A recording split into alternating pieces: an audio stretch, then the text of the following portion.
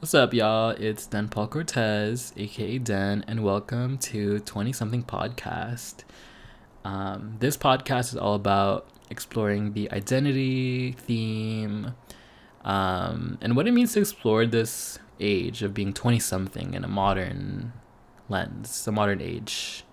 Um, and this is an homage to Miss Alana for guiding us through the highs, the lows, the growths, the stagnations, the regression, the transformations of what it means to be this age.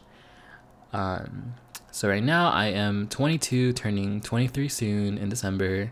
I am a Sagittarius, and yeah, like fresh out of college, um, started my new job. I work at a clothing brand that's headquartered in San Francisco, and yeah, I'm in the business side of fashion.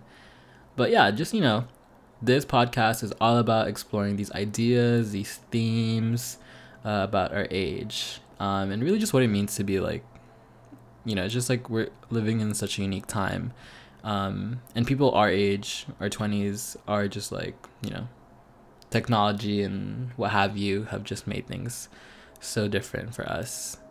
And even just like the times we live in, like from climate, like the precipice of climate change to social justice, just like these transformations are also the transformations that are also happening in our society. Oh my god, I cannot talk, but